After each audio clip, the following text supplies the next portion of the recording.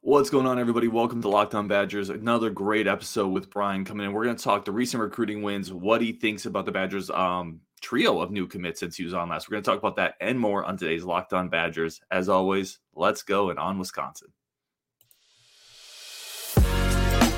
You are Locked On Badgers, your daily podcast on the Wisconsin Badgers. Part of the Locked On Podcast Network, your team every day. What is going on, everybody? Welcome to Locked On Badgers, your team every single day. Great episode today. I want to thank everybody, truly thank everybody for tuning in. As always, really do appreciate y'all, all y'all. Let's bring Brian in. Like I said, great episode today. We're getting Brian Smith in, Locked On's recruiting insider, and quickly becoming one of the fan favorites of the show. Brian, how are you doing today, my friend? Doing well. I actually have a question for you at the end of the show I'm going to toss to you. So, I love it. Let's do it. I can't wait. Since you were on last, we have good news to talk about. I'm going to start here with the most recent commitment. Anelu Lafaele, coming out of Hawaii, edge player, 6'2", 235, fringe 3 or 4 star player, depending on which site you're looking at. What did you like about Lafaele's film when you put that on? I've known about him for quite a while. A lot of schools recruited him. He's one of the best players in Hawaii, and per capita, that area does really, really well. He's a kid that plays 100 mile an hour. That's the first thing. He'll make it. It wouldn't matter what school he went to, the fan base was going to like him. 2, he can bend and truly be an outside edge rusher. He's not the biggest guy, but he's on 3rd and 7. You got to know where's he at, and that's the difference between winning and losing, is having a guy like that teams have to account for. Wisconsin's, their defenses have been good. Don't get me wrong. But you can't have enough of those guys. Mm-hmm. Pass rushers, rotating them in and out of the game, especially, and I say this every time I'm on your podcast. Rush the passer, cover guys, Ohio State. That's it. That's the only disclaimer there is. That's the only thing they're recruiting for, because Wisconsin's done everything else. That's the one school that everybody tries to measure themselves against. If you're going to slow down Ohio State's passing game, and I'm not saying stop it because nobody's going to stop it, you got to hit the quarterback. Getting kids like this gives you that chance. Yeah, and talk a little bit about Wisconsin has got a bit of a pipeline out to Hawaii now. They had Nick Herbig come through now in the NFL. They have Kamoi Latu. They landed Trech Kekahuna, who's also out of East St. Louis High School out in Honolulu. Talk a little bit about Hawaii recruiting, and does it feel weird that Wisconsin has kind of carved out a niche there? At one point, I would have said yes, but my mind has changed on that from talking to different people from the islands, etc. I was with a guy just over a year ago that ran a 7-on-7 team out of Utah, but he's originally from out there. And he said, look, we are people that love food, football, and just physicality. That's Wisconsin. There it is. Think about a Wisconsin tailgate, and I'm sure you've been to many. They fit right in. Right. The personality and all of that, very wholesome, family-oriented. It's not that hard to sell, and it's a really good school. They want, just like anybody else, people want their kids to go to good schools. It's one of the best state schools in America, so it's not that hard to sell. Plus, let's be honest, Alvarez got it going, and then it kind of, just slowly moved up. They got Rondane, etc. It's easier to sell because you've been to Rose Bowls, and those kids they like the Rose Bowl for kids that are poly kids. That's a big deal. They all see it. So Wisconsin's played and won those games, and they played against Ohio State and different teams and done well. That sells too. So I'm not that surprised anymore. And it's to the point where Wisconsin's recruiting in my state, like Florida and stuff like that. 20 years ago, they were wasting their time. Mm-hmm. You know what I mean? Now it's just open season. They can recruit in any state in America. No, that's great stuff there. I love the idea of, well, we like food, we like football, we like physicality. That's literally Barry Alvarez. 100%. In a sentence. Once I thought about it, I'm like, yeah, I get it. That's great.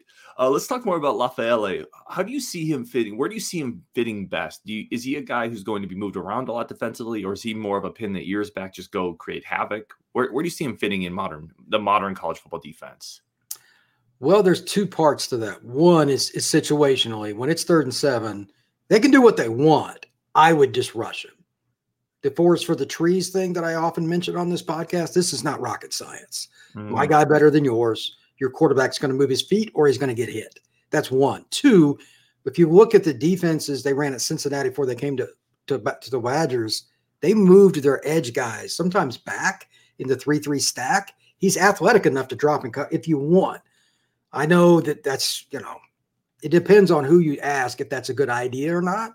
And it depends on how much he picks up the scheme. If you can't drop into coverage, though, you're probably not going to play in this defense that much because they're going to zone blitz. They're going to do a little bit of man. They're going to do some different things. He will have to do it sometimes. But I'd say 80% or more, just go straight ahead and try to figure it out, get to the quarterback. Let's keep it pretty simple. Is there anything in his game when you're watching it, I know you've been aware of him for a while, where you're worried a little bit or there's something he needs to get better at coming to this level? Just first down and 10 power football. Look, what Michigan did to Ohio State, for instance, in that game last year is an example of how you neutralize talent. Ohio State has more talent than Michigan. It's not in question. They got smoked.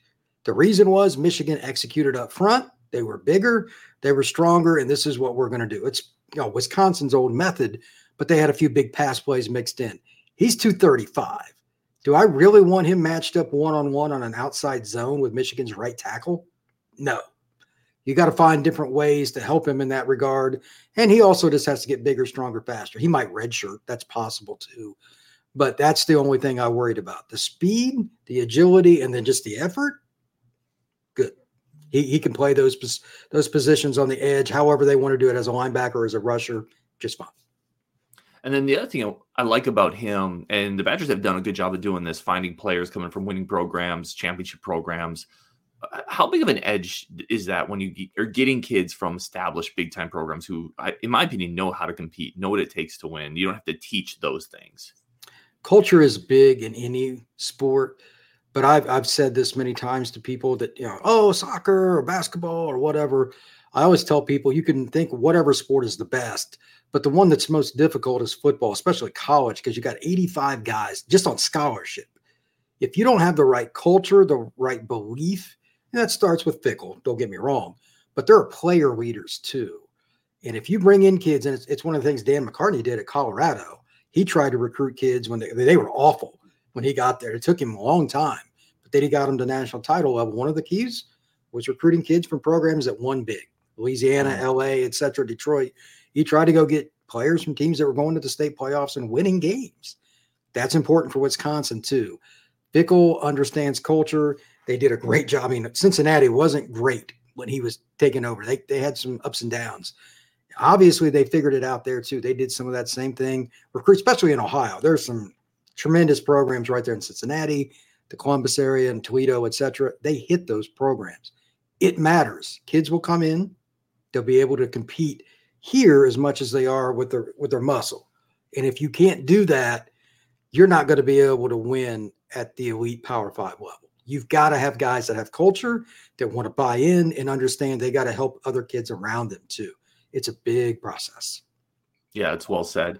We're going to come back. We're going to talk Darrion Dupree, Emerson, Mandell. The Badgers have a couple more commits we're going to chop up with Brian coming back. But first, we do want to take a quick break for our friends of the show over at FanDuel. FanDuel is America's #1 sports book.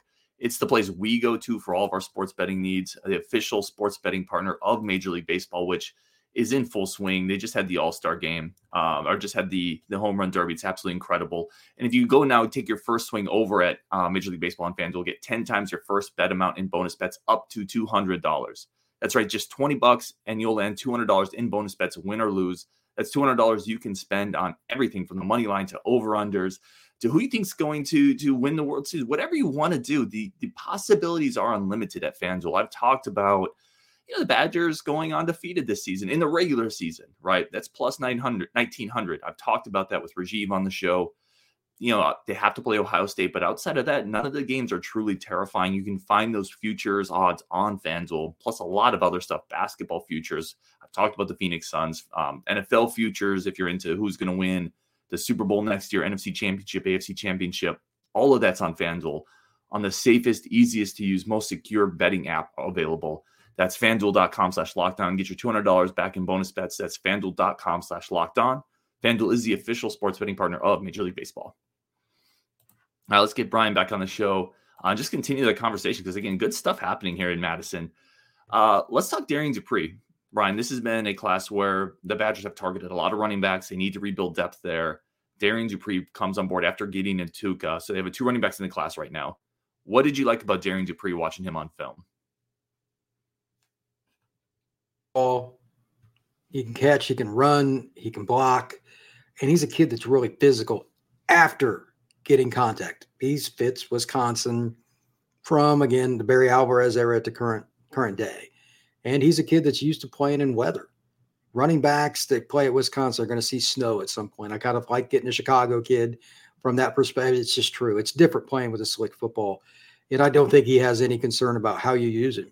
At some point, once he gets all the nuances down of being a traditional running back at University of Wisconsin, I bet you'll see him a little bit in the slot, motioning him out, doing different things. He's got the ability to be just a football player. If you wanted to put him at DB, just to put it in perspective, he'd find a niche. He's a really good football player. Iowa or anybody like that you think of traditionally, the Big Ten West, Nebraska, schools like that need those kind of downhill running backs, he would have fit in any of those places too. Good football player, good pickup for Wisconsin. And is he somebody, when you start looking at Gideon Atuka, who we talked about on a previous show, the smaller, more physical running back, now you had Darrion Dupree. We talked about this with receivers, stacking skill sets that do different things and giving Phil Longo the ability to have different pieces at his disposal. This just feels like another different type of weapon for him. This is more what he had probably at UNC. This is a kid that they had some really talented running backs there, but this is a kid they could put on a little bit of weight. He's not going to need a ton necessarily, maybe 15, 20 pounds, no big deal. And then all of a sudden you're looking at a guy on 1st and 10. If you want to go play action and take a deep shot on a 7-step, he can pass protect. He can do things like that are probably taken for granted by the normal fan. But being an all-around running back means your coaching staff trusts you to make sure the guy that's throwing the ball is not getting hit. That's number one. Nobody wants to hear that. The first thing you got to do as a running back college level is block, because quarterback gets hit, your season's done. That's just the way that works. 2, again, downhill between the tackles won't be a problem. Longo runs a lot of pin and pull. They'd had tremendous success with it at UNC, coached it very well. And then finally, I think the final piece will be how much he catches the ball. He's a natural athlete. I don't think it'll be a problem. And if you're really going to spread it out like they're talking about under Longo, you're going to need that. This kid fits the system in that way as well.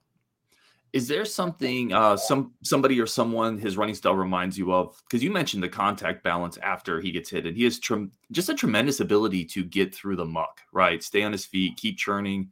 I like how physical he is. He'll try to drag a guy for 5-6 yards. He's not going to go run out of bounds or go down easily.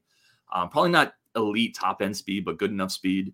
Is there somebody that he reminds you of? There are a lot of guys you could put in that. I can't remember which one of the Barber. Was it Tiki Barber was the running back for the Giants? I can't remember, but that's, I'm not saying he's right. That dude, it was tremendous, but he reminds me of that in some ways. Very consistent. Barber was phenomenal with his technique and all the little things, and that's why he had such a illustrious NFL career. But this kid can do the things that he did, because Barber was a 3-down back. When he was at Virginia, he was that way. Then when he went to the Giants, he was that way. He was a pain no matter where he lined up. I think Dupree will be that way in the Big Ten. Teams that don't have upper echelon DBs that they can play away from the number one receiver, like a nickel and different things, he's going to be a pain for them. Screen game, he'll be a pain for them. And when you can do that, just like Tiki was for the Giants, man, that sucks as a defensive coordinator. You want to be able to focus on guys and be like, okay, this kid over here, if he beats us, he beats us. Well, this kid is one of those in addition to in the passing game. That's going to make it much harder for Wisconsin to be defended. And it makes you really, really hard overall, because then you don't know where it's coming from. Very hard to call defensive play calls. Let's talk about one of the fans' favorite parts of this, recruiting rankings, right? Fans love stars. They love rankings. They love stacking things up. It's just the fan in us that does that. And Dupree's a 3-star in a few spots on 247, for example, but he's a 4-star in others. Where do you see his talent level kind of in the ranking standpoint? Where should he be ranked? Low 4-star. I would say somewhere around number 300 in the country, give or take, which is still very good. He's the only thing that he doesn't have is burner speed. Mm-hmm. If he had that, he'd be a 150 kid or better, because he does all the things naturally. He has the vision, the cutback ability, the ability to spin off attack. All those natural traits are there, but he's not a pure burner. And it's really hard to project how much kids are going to get better with burst. Burst after a hit is something you don't see at the combine because they don't want to go through it. But it's why evaluating football players is so hard. They want to limit how many times they get hit, but that's everything on what really happens. It sucks, but it's true. His ability to take that second level speed up a notch once he gets past the defensive line is the difference between him being a college player and being an NFL player. That's the only thing left. If he can do that, Wisconsin's got an all Big Ten player at the very least. Yeah, I want to zoom out just a bit when we're talking recruiting rankings, and it's hard. Every year is different. But when you're saying top 300-ish player versus top 150-ish type player in the country, where do those tiers kind of break out? I mean, is there a point where if after you get past 200, is the players that are in like the 200 to 400 range, for example, relatively similar? I mean, where do those kind of tiers break out in your mind? It's a great question. And to be honest, there's a couple of different ways to look at it. I was talking with somebody about this very subject the other day. I don't really care where a kid's ranked in the top 50, even in number one. There's some, like Jeremiah Smith's number one for me. He's the kid committed to Ohio State, the receiver here in Florida. A person 5 years old could watch 3 of his clips. It's not hard. There are certain kids that just jump out. You're like, okay, I don't need to watch this film. It gets harder as it gets down the road because they're kids. You see the skills, but they may not be refined. Like Jeremiah is refined. He could go start at 90% of the college football programs right now. Mm-hmm. But there are certain kids, and it's harder to project O-line, which is horrifically difficult because the kids aren't finished growing it. They're not strong. Projecting O-line is like taking a lottery ticket. Sometimes there's a handful, then it's a huge drop-off. So top 50 to top 75, barring them being an idiot off the field, having an injury, or just being a menace with the coach and coaching staff doesn't get along with them, those kids are going to hit. After that, especially at spots like O-line and quarterback where it's above the shoulders, it's a crapshoot. Forget which year it was, but a few years ago in the NFL, the final 4 teams, none of the quarterbacks that were starting for the teams in the AFC and NFC championship game coming out of high school were ranked in the top 200. Right. That's like, there's just certain spots it's different. O-line and quarterback you need to throw out. They're extremely difficult. Skill spots like corner, running back, receiver are easier because it's more about God-given physical talent. Then you still got to work.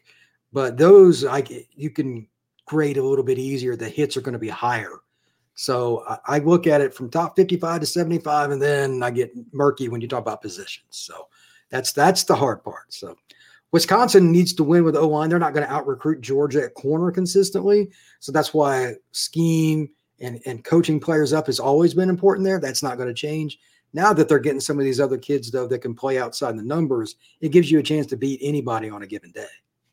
Yeah, that's really well said in terms of the murkiness as you get further in and how the top group is, barring something crazy, is a pretty likely hit. I did want to just add on to that a little bit. You mentioned the God-given talent spots, receiver, cornerback, running back, as being a little easier. Sure. Is there any way the industry or yourself has grown evaluating the tougher spots? I know you said it's mental, but quarterback, offensive line, what do you do maybe differently now that you didn't do 5-10 years ago to look at those positions?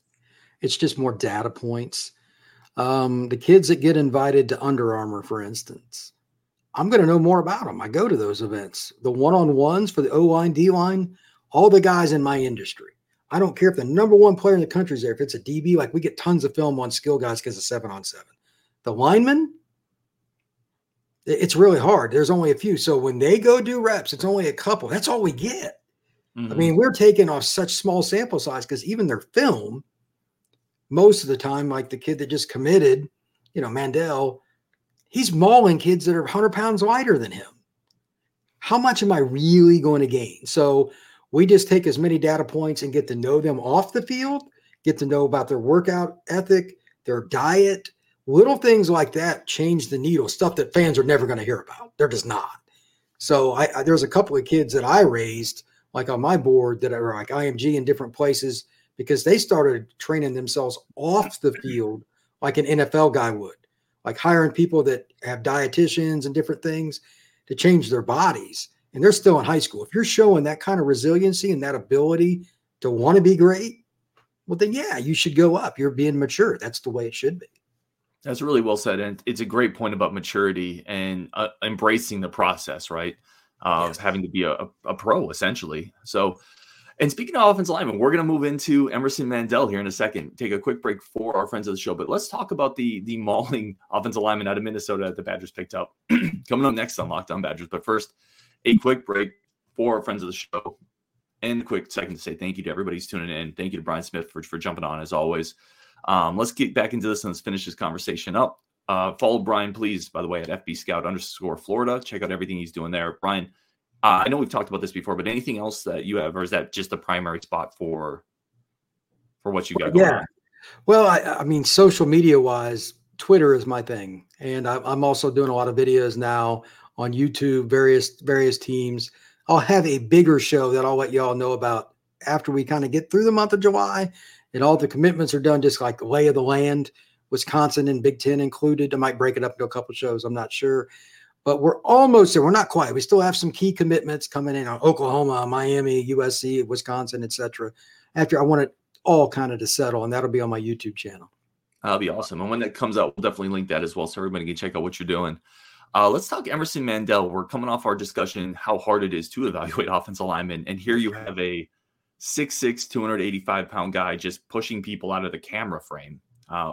What did you like about Emerson Mandell? First step quickness. Nasty player, like he wants to bury guys, which you kind of have to be if you're going to play Power 5 and be an interior O lineman. He knows who he is. They play him at guard at his high school, and good for them because it's a mental and physical fit. And then finally, he's a pretty darn good athlete for a kid his size. He bends well below the waist. That means he could possibly play I need to see him in a scheme that actually throws the football. You and I talked about that before the show.